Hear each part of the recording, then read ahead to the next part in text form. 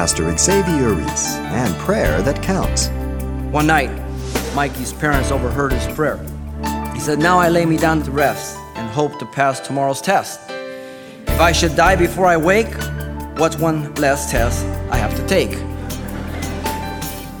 That's not the way you and I are to pray for spiritual perception, but rather to be filled with the knowledge of His will, so I can excel in this test.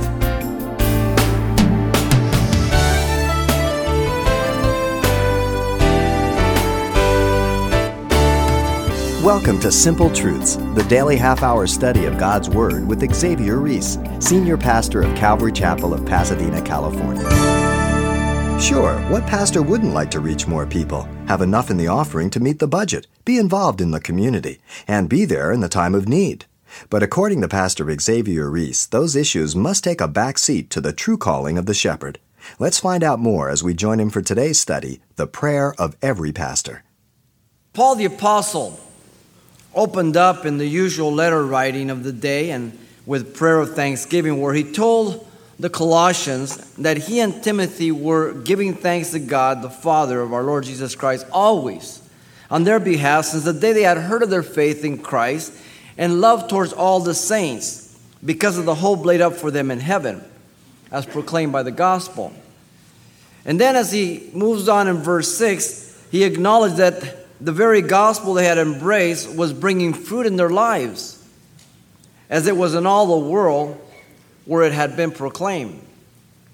This news had come through Epaphras, which Paul identifies in verse 7 as a dear fellow bondslave, a faithful minister or servant of Christ on their behalf, especially their love in the Spirit. And without doubt, Epaphras here is the pastor of the church. At the end of the epistle, chapter 4, verse 12 and 13, he expresses his will and desire that the Colossians be filled with the complete will of God. That was his focus. That's why he was there at Roman prison. The heresy had come in, and he was afraid for his flock, and he was seeking counsel and direction from Paul. Now, having finished with his prayer of thanksgiving, you would think Paul would move on, but instead he breaks that into a prayer now of intercession for the Colossians. And it's marked by 4 things.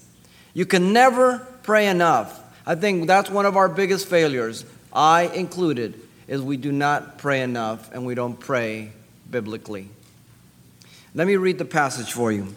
"For this reason, we also, since the day that we heard of it, do not cease to pray for you and to ask that you may be filled with the knowledge of His will and all wisdom and spiritual understanding, that you may walk worthy of the Lord, fully pleasing Him, being fruitful in every good work, increasing in the knowledge of God, strengthened with all might, according to the glorious power, His glorious power, for all patience and long-suffering with joy, giving thanks to the Father who has qualified us to be partakers of the inheritance of the saints in the light." Now, his petition is fourfold. First, prayer for their spiritual perception, verse 9. Secondly, prayer for their spiritual posture, verse 10. Thirdly, prayer for their spiritual power, verse 11. And fourthly, prayer for their spiritual praise, verse 12. Now let's begin here with the very first petition. Notice in verse 9, prayer for their spiritual perception.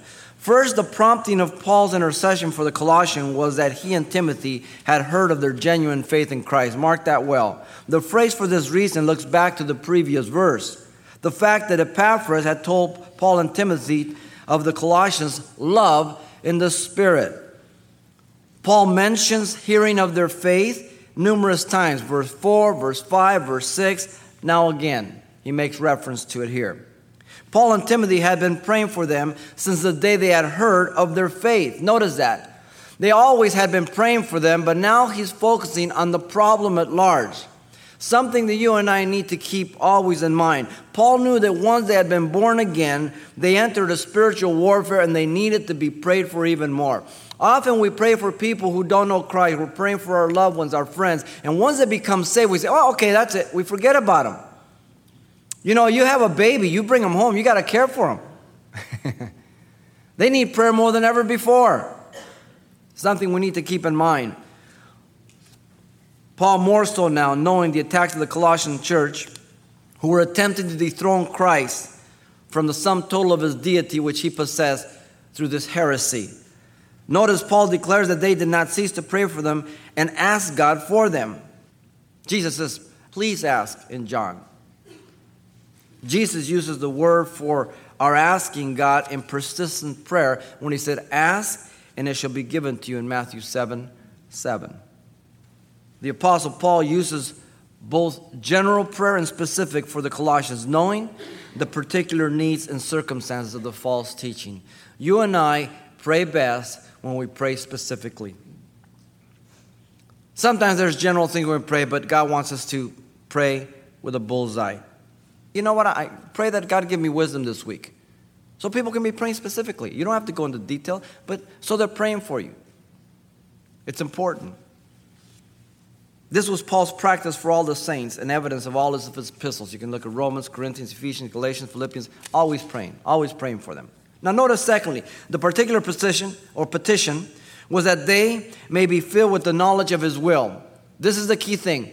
So in verse 9 here we have the petition, that they be filled with the knowledge of his will. Paul uses two words that the heretics were using to teach that the Colossians needed: secret and mysterious knowledge to be initiated into beyond Jesus Christ. The first word here is filled, which means to fill to the completeness or to the top. The idea of being totally filled and having no more room. Now, it is used in Matthew's gospel over and over again this was in fulfillment of the prophecy, totally, completely fulfilled. It is used of the odor, you remember, of the ointment that filled the room when Jesus' feet were anointed in John 12:3. The whole room was filled. The other word, notice, is knowledge, epignosis, which means thorough or full or complete knowledge. That which grasps the individual, and it's a mark of maturity. Not just information, not just general thing. This is not the worldly knowledge now. It stands in contrast to it. It's not the knowledge of philosophy, tradition, or principles of the world by which always are contrary to Christ. And he speaks about that in chapter 2, verse 8. He warns about that. We'll get to that. This is knowledge that is contained in God's word about himself, about man, about sin, about the things of God.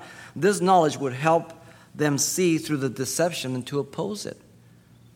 That's what the word of God would do. Now, the knowledge is specific. Notice the knowledge of God's will.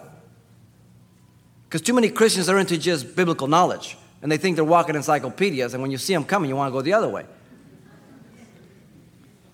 It implies that the will of God can be known and obtained. Mark that well. It's not hidden. It corrects the false teaching of the heretics as they were attempting to detour the Colossians from the complete will of God, which is Christ Jesus for the most part. If you're in Christ, you can have the will of God revealed to you. Often the question is, people say, what is the will of God for my life? Well, you'll find it in the Bible. The will of God is revealed in the Word of God. Not in your emotions, not in lightning, not in thunder, but in the Word of God. Now, notice Paul qualifies this knowledge in all wisdom and spiritual understanding. The word wisdom, as you know, Sophia, implies the general principle of broad intelligence, okay? A wise person is kind of well-rounded. They have a good handle on the whole of life. It is used 6 times in the letter. Vines describes it as having insight into the true nature of things, and Thayer as having a broad and full intelligence. So we don't settle for just information. We want to know how that information fits, how it can be combined to bring about the best results. Ask God wisdom. By the way, this understanding, spiritual understanding, is guaranteed and assured to the believer by the fullness of Christ in chapter 2, verse 2. He says, their hearts may be encouraged, being knit together in love, and attaining to all riches of the full assurance of understanding, to the knowledge of the mystery of God, both of the Father and of Christ. It's assured. We can have it.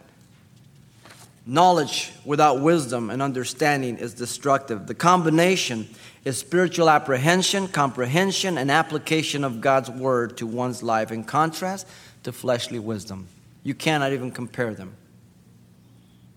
One night, Mikey's parents overheard his prayer. He said, now I lay me down to rest and hope to pass tomorrow's test. If I should die before I wake, what's one less test I have to take? That's not the way you and I are to pray for spiritual perception, but rather to be filled with the knowledge of His will. Are you always praying, Lord, pass this one up? Or are you saying, Lord, fill me with the knowledge of your will so I can excel in this test? Okay? Each of us are to pray as Paul prayed for the saints to be filled with the knowledge of God's will. We should pray for one another for this, that they be filled with the knowledge of God. The purpose of prayer is never to get my will done, but to align myself with the will of God. Hosea says, my people are destroyed for the lack of knowledge, Hosea 4:6. The knowledge of God's will that is revealed is found in God's word, we said.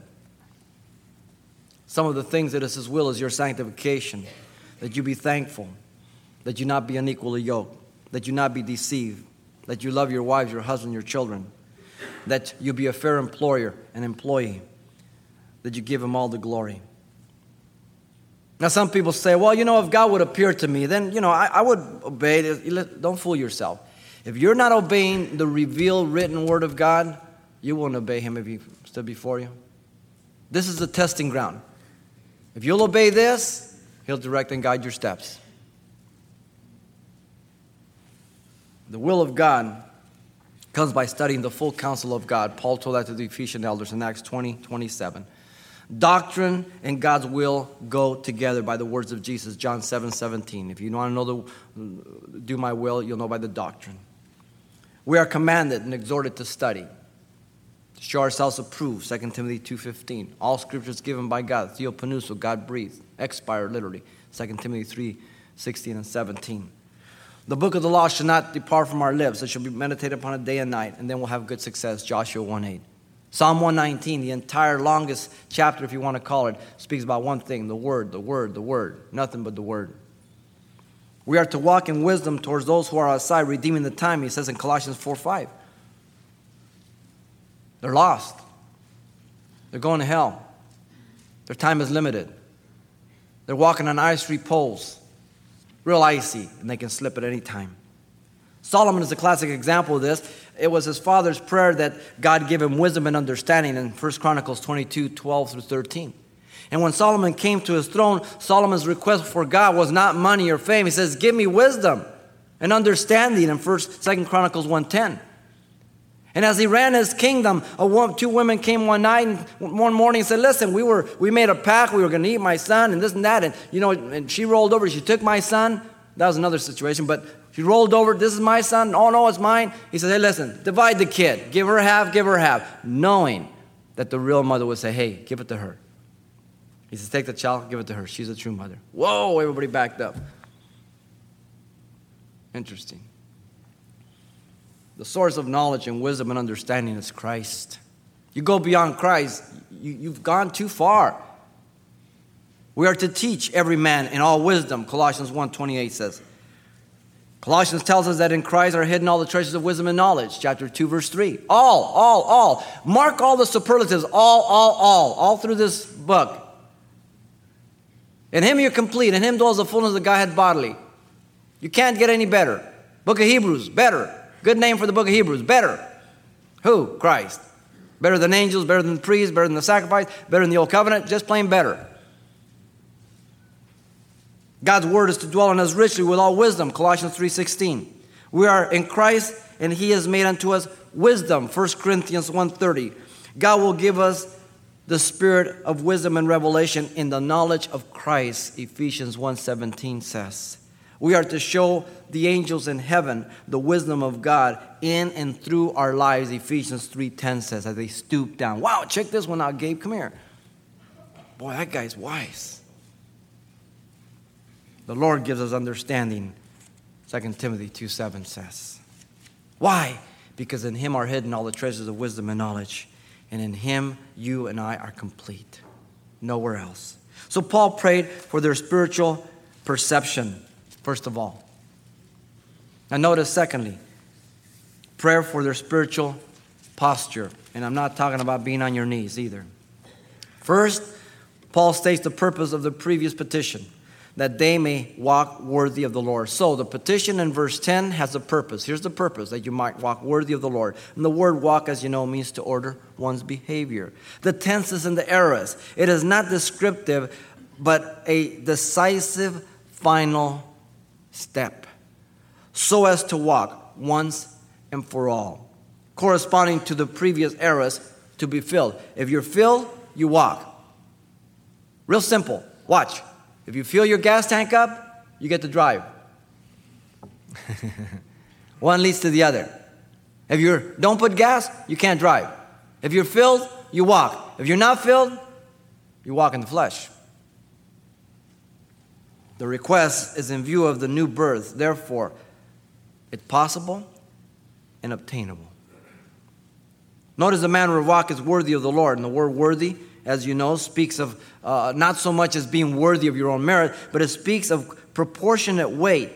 We in our lives should be living in such a way equal to the Lord's character, Christ-like. When you say I'm a Christian, you're saying I'm Christ-like. That's what you're saying. That's what I'm saying. That our lives should be balanced to His character. In other words, my practice is to match my position in Christ, not that it speaks of any personal worth, as I said, but that He is living through me and I'm yielding to Him.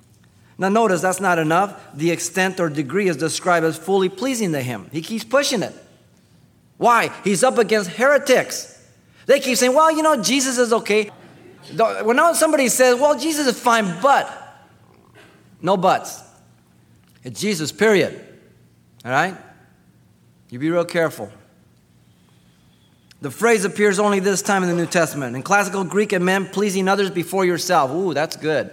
That means you have to please God before yourself. Now that's a life job. That's a life endeavor. The deception is that while a person's walking, his walk may be satisfying to the scrutiny of men, but it may not be at all pleasing to God at all. Here's the deception, because He alone sees the heart.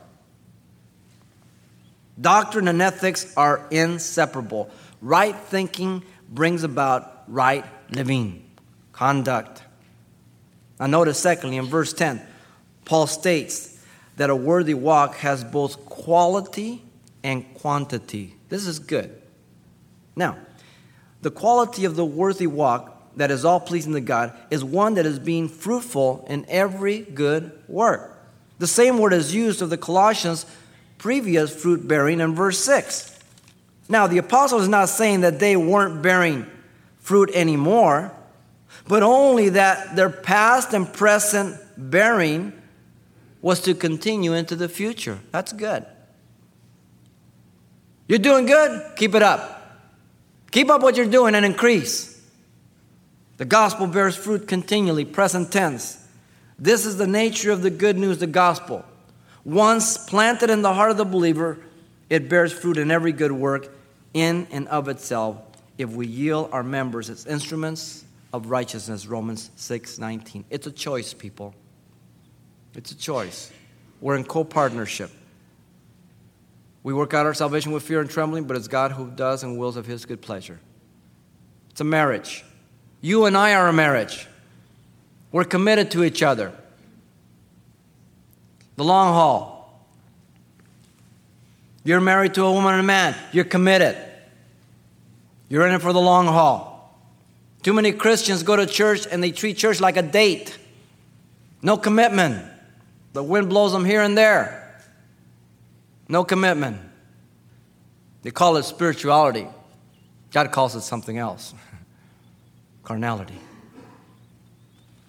Now notice the quantity of the worthy walk. That it is pleasing to God is also one that is increasing in the knowledge of God. And the word increasing simply means to cause to grow, to augment. The context speaks about growing in the knowledge of God, in the sphere in which spiritual growth takes place. So it's not enough to know that you're mature. It's enough that you stay mature and keep on maturing even more. The word knowledge is the same, epignosis, thorough, complete knowledge. And the believer is mature, but he needs to know that he never arrives while he's here. We just finished Philippians chapter 3, verse 12 to 13. I want to lay hold on that for which I was laid hold of, because I press towards the mark, because as long as I'm here, I haven't arrived. So I keep on going. Always pressing forward. The clear teaching is that both must exist, for it is the pleasing thing to God. Quality and quantity is God's will. Living things grow. Living things develop. Living things mature. Isn't that what you're expecting of your children?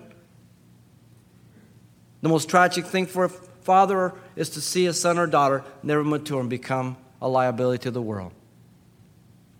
And never grow up.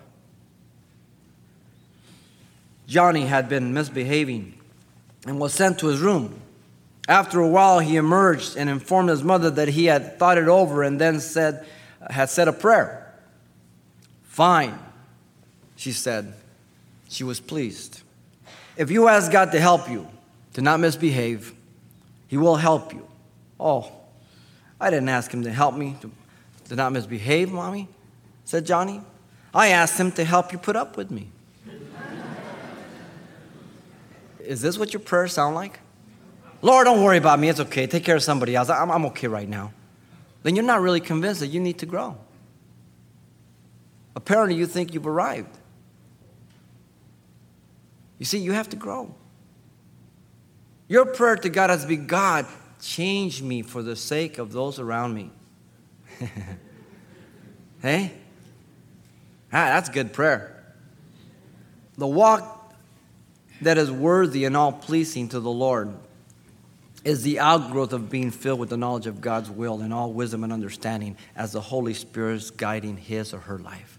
The one is connected to the other. Don't miss that. The prayers here, the four, are linked together.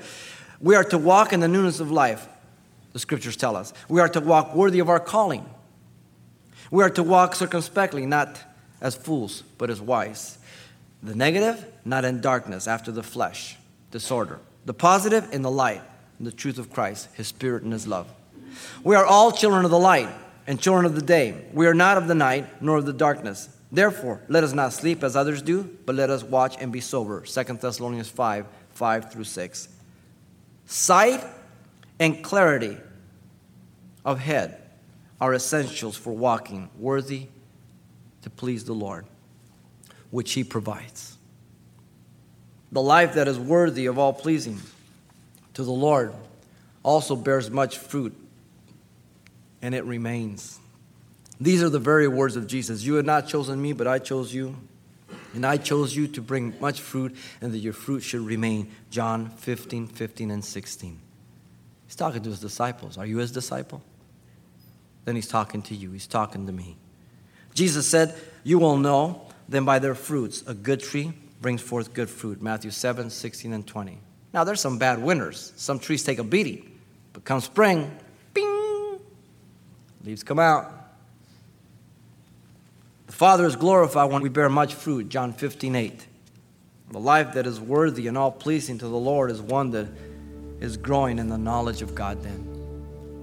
Peter exhorts at the end of his second epistle, chapter 3, verse 18, that we are to grow in grace and the knowledge of our Lord and Savior Jesus Christ. You want to grow in grace? Grow in the knowledge of Jesus Christ.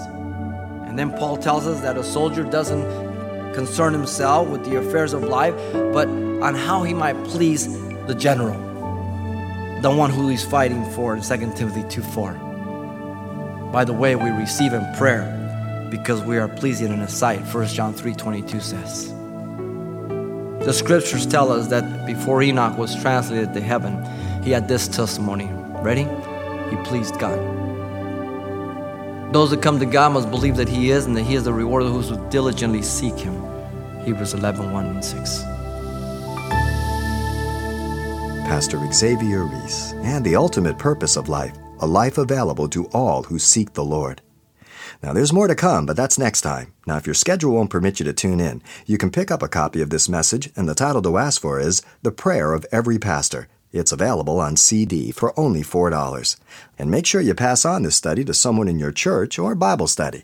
So once again, the title to ask for is The Prayer of Every Pastor, or simply mention today's date. And you can request your copy by writing Simple Truths, 2200 East Colorado Boulevard, Pasadena, California, 91107. Or to make your request by phone, call 800-926-1485. Again, that's 800-926-1485. Or the address once again is Simple Truths, 2200 East Colorado Boulevard, Pasadena, California, 91107. And thanks for mentioning the call letters of this station when you get in touch. This helps us track the effectiveness of this ministry in your area. No matter how big your problem, there is a solution. Find out when you join Pastor Xavier Reese on the next edition of Simple Truths.